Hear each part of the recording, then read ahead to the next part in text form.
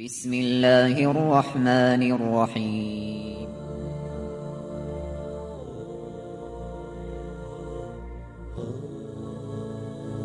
الرحمن العزيز الرحيم القوي السلام الكريم العظيم البصير العليم الحكيم الجبار.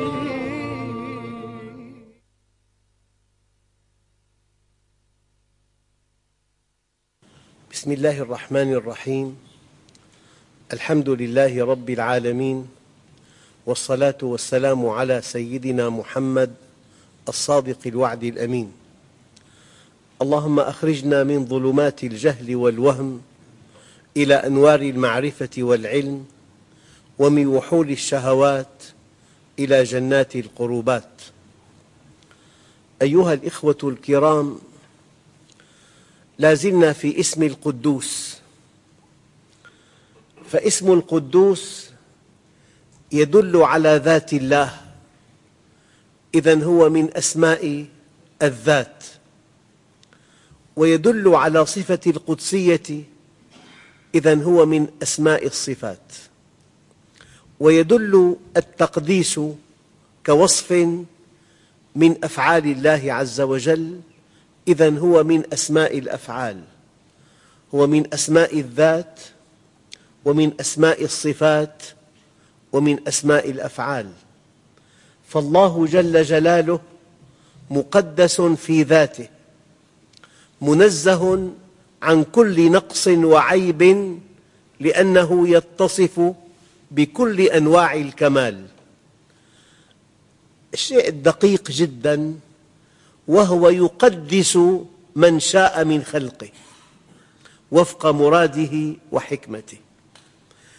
مر معنا سابقاً أن الله ملك مملك، واليوم الله مقدس ومقدس. هو مقدس، قدوس ومقدس. لذلك ورد في الحديث الصحيح: إن الله لا يقدس أمة لا يؤخذ فيهم للضعيف حقه.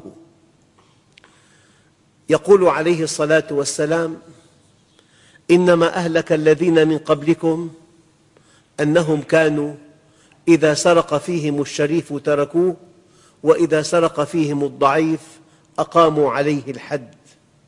ويم الله لو أن فاطمة بنت محمد سرقت لقطعت يدها.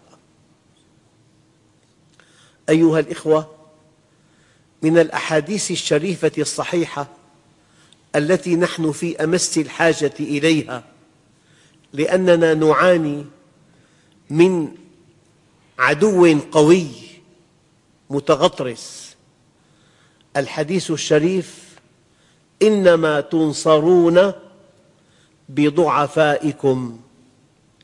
وفي رواية أخرى: إنما ترزقون وتنصرون بضعفائكم. هذا الحديث فيه ملمحان: الملمح الأول وفق قوانين الله، فالضعيف حينما ننصره تتماسك الأمة وتصبح سداً منيعاً لا يخترق. أما إذا ترك الضعيف ضعيفاً، كان فقيراً وكان مشرداً وكان مظلوماً، تتفتت الأمة، وعندئذ يسهل خرقها.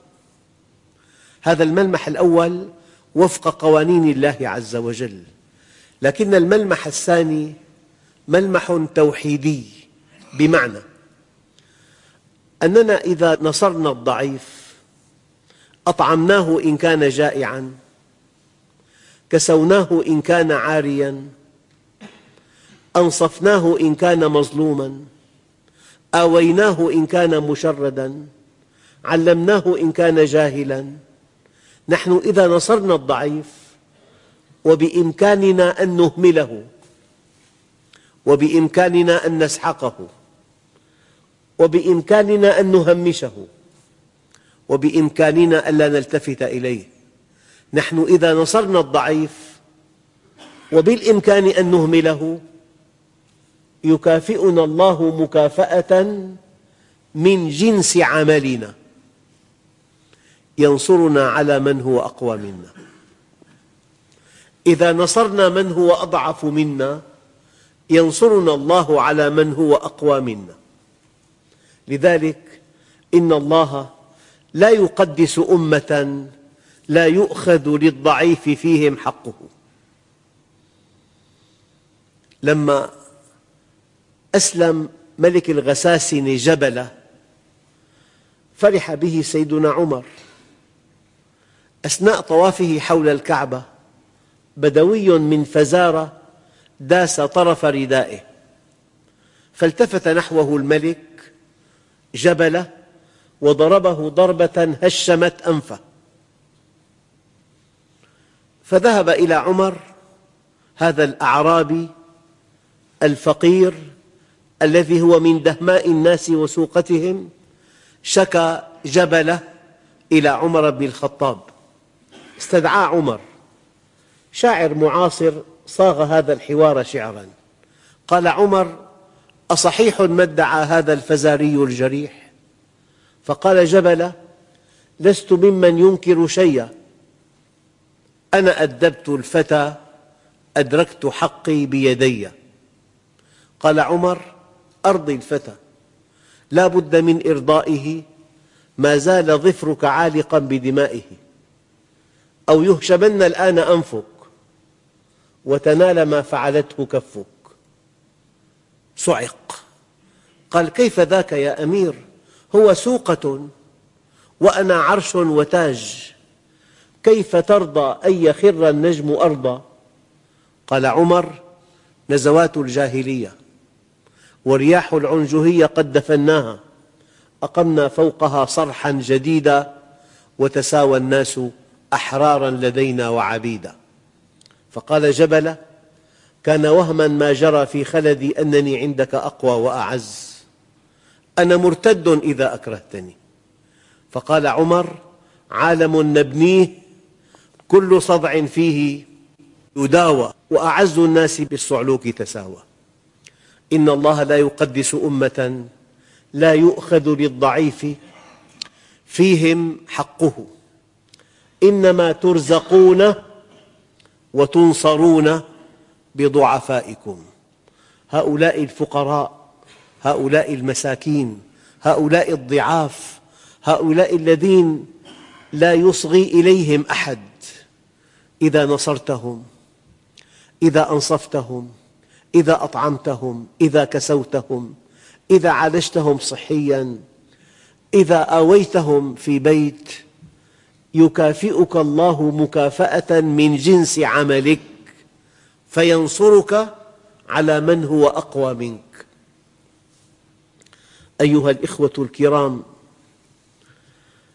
سيدنا سلمان الفارسي يقول: إن الأرض لا تقدس أحداً، وإنما يقدس الإنسان عمله. إن الأرض لا تقدس أحداً، وإنما يقدس الإنسان عمله. يعني أنت مقدس لا لشيء بعيد عنك، لشيء منك.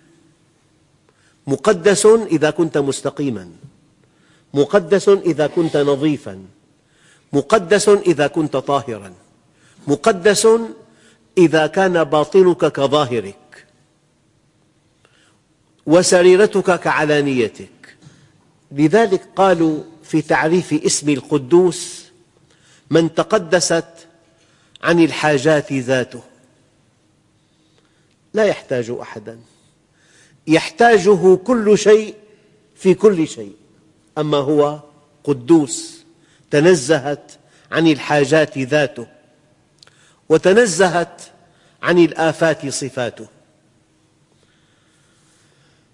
والقدوس من تقدس عن مكان يحويه وعن زمان يبليه.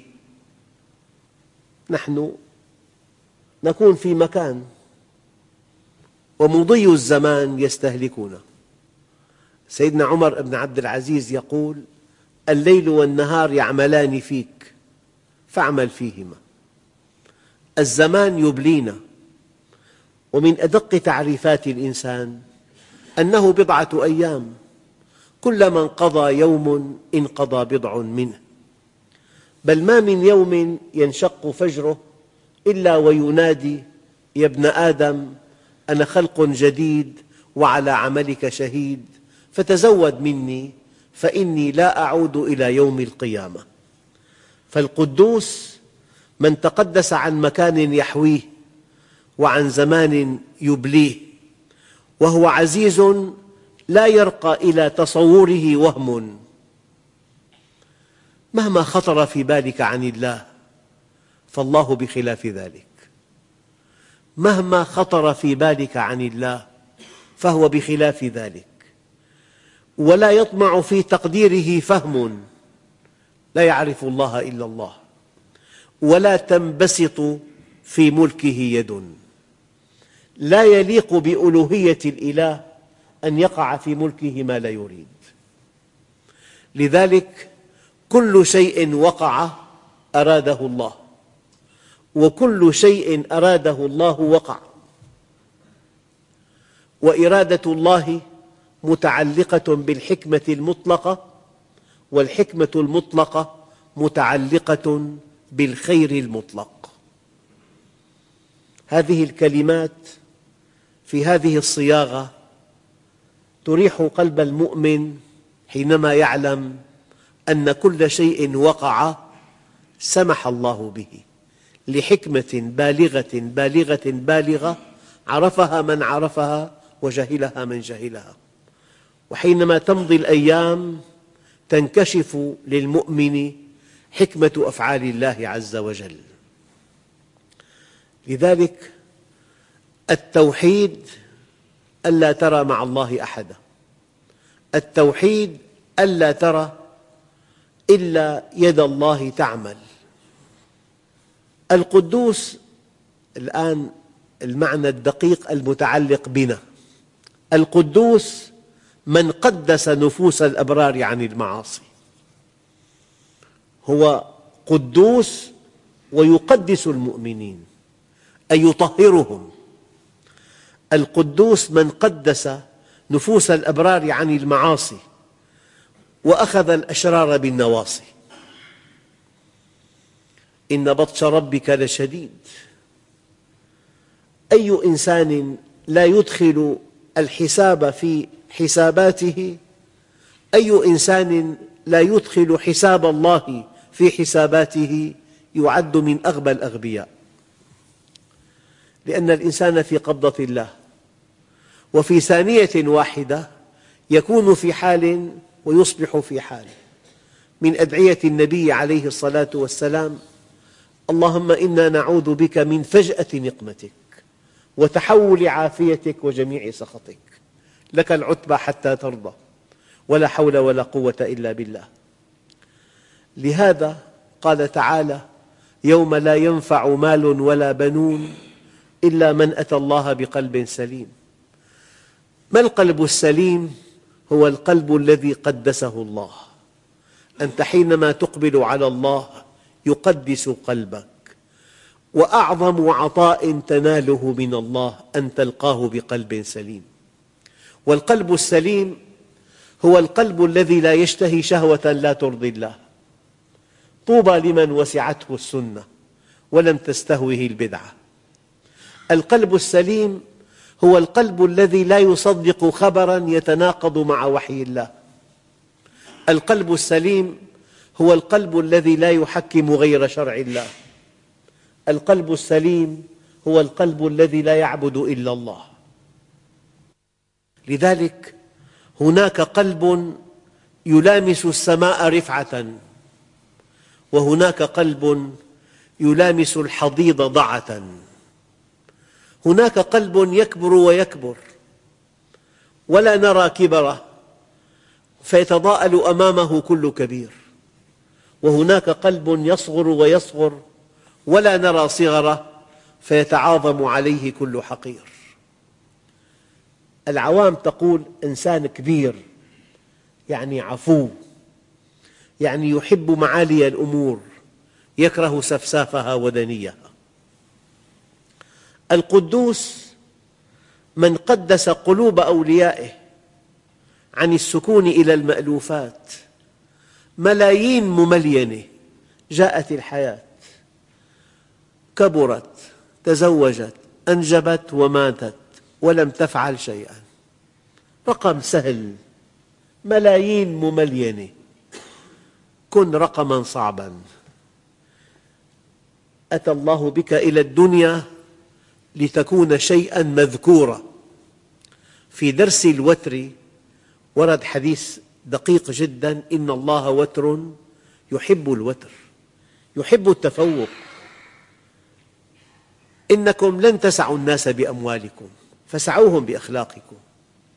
كن متميزا، كن متفوقا، كن طموحا، كن رقما صعبا. أد لأمتك شيئا، احمل هم أمتك، اخرج من ذاتك. القدوس من قدس قلوب أوليائه عن السكون إلى المألوفات، يعني أكلنا وشربنا ونمنا وسهرنا وألقينا بعض الطرف، وهكذا كل يوم، ما في هم ولا في رسالة ولا في هدف، ولا يعرف الإنسان لماذا خلقه الله. يقول لك عم ندفش. هذا كلام العوام. معك رسالة، أنت مخلوق لمعرفة الله، علة وجودك أن تعبد الله، وما خلقت الجن والإنس إلا ليعبدون. والعبادة طاعة طوعية ممزوجة بمحبة قلبية، أساسها معرفة يقينية تفضي إلى سعادة أبدية. القدوس من قدس قلوب العابدين عن دنس المخالفات واتباع الشهوات. من الأدعية المأثورة: اللهم لا تقطعنا عنك بقواطع الذنوب ولا بقبائح العيوب. العيب القبيح يقطع عن الله، والذنب يحجب عن الله. القدوس من قدس قلوب الزاهدين عن حب الدنيا. أيها الإخوة، الشيطان يوسوس للإنسان أن يكفر، فإذا رآه على إيمان وسوس له أن يشرك، فإذا رآه على توحيد وسوس له أن يرتكب الكبيرة، فإذا رآه على طاعة وسوس له بالصغائر، فإذا رآه على ورع بقي معه ورقتان رابحتان: الأولى بالتحريش بين المؤمنين. هذه الخصومات وهذا الحسد، تراشق التهم بين المؤمنين، هذه ورقة رابحة بيد الشيطان. فإن لم يفلح بقيت معه ورقة رابحة أخيرة، أن يغريه بالمباحات، يصرف وقته في تزيين حياته إلى درجة غير معقولة، ثم يفاجأ بالموت. آخر ورقة رابحة بيد الشيطان أن يغريك بعمل لم تخلق له. إذن القدوس من قدس قلوب الزاهدين عن حب الدنيا. أيها الإخوة الكرام، لا يحزن قارئ القرآن، لأنه يقرأ قوله تعالى: فمن اتبع هداي فلا يضل ولا يشقى. يقرأ قوله تعالى: فمن تبع هداي فلا خوف عليهم ولا هم يحزنون. يقرأ قوله تعالى: من عمل صالحا من ذكر أو أنثى وهو مؤمن فلنحيينه حياة طيبة. لا يحزن قارئ القرآن إذا قرأ قوله تعالى: إن الله يدافع عن الذين آمنوا. لا يحزن قارئ القرآن إذا قرأ قوله تعالى: إن الذين قالوا ربنا الله ثم استقاموا تتنزل عليهم الملائكة ألا تخافوا ولا تحزنوا وأبشروا بالجنة التي كنتم توعدون نحن أولياؤكم في الحياة الدنيا وفي الآخرة. إذا كان الله معك فمن عليك؟ وإذا كان عليك فمن معك، ويا رب ماذا وجد من فقدك وماذا فقد من وجدك. لا يحزن قارئ القرآن وهو يقرأ قوله تعالى أفمن كان مؤمنا كمن كان فاسقا لا يستوون. لا يحزن قارئ القرآن وهو يقرأ قوله تعالى أفنجعل المسلمين كالمجرمين ما لكم كيف تحكمون. لا يحزن قارئ القرآن وهو يقرأ قوله تعالى ما يفعل الله بعذابكم إن شكرتم وآمنتم. لا يحزن قارئ القرآن وهو يقرأ قوله تعالى أفمن وعدناه وعدا حسنا فهو لاقيه كمن متعناه متاع الحياة الدنيا ثم هو يوم القيامة من المحضرين. أيها الإخوة الكرام، علاقتنا بهذا الاسم، من عرف هذا الاسم القدوس طهر نفسه عن متابعة الشهوات، طبعا التي لا ترضي الله، لأنه ما من شهوة أودعها الله في الإنسان إلا جعل لها قناة نظيفة تسري خلالها. بالإسلام ما في حرمان، بس في طهر وفي عفة. ما من شهوة أودعها الله في الإنسان إلا وجعل لها قناة نظيفة تسري خلالها. والذي يؤكد هذه الحقيقة ومن أضل ممن اتبع هواه بغير هدى من الله. عند علماء الأصول المعنى المخالف، المعنى العكسي، أي أن الذي يتبع هواه وفق هدى الله لا شيء عليه. اشتهى المرأة فتزوج لا شيء عليه، يبارك الله له بها وبه. اشتهى المال فعمل عملا شريفا كسب المال الحلال. من عرف هذا الاسم القدوس طهر نفسه عن متابعة الشهوات وطهر ماله عن الحرام. والله زرت والد صديقي قال لي أنا عمو عمري 96 سنة. قلت له ما شاء الله. قال لي عملنا امبارح تحليلات كاملة طلع كله طبيعي.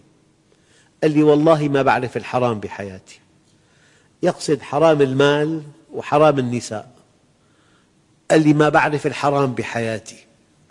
وكان في عالم جليل بلغ 96 منتصب القامة حاد البصر مرهف السمع، كان إذا سئل يا سيدي ما هذه الصحة التي حباك الله إياها يقول يا بني حفظناها في الصغر فحفظها الله علينا في الكبر، من عاش تقيا عاش قويا. حينما كرمت بلدتنا الطيبة علماء القرآن الكريم قبل سنوات، هم قريبون من 10 وكلهم فوق 90. من عاش تقيا عاش قويا. من عرف اسم القدوس طهر نفسه عن متابعة الشهوات وطهر ماله عن الحرام والشبهات، وطهر وقته عن دنس المخالفات. إن الله يحب معالي الأمور ويكره سفسافها ودنيها.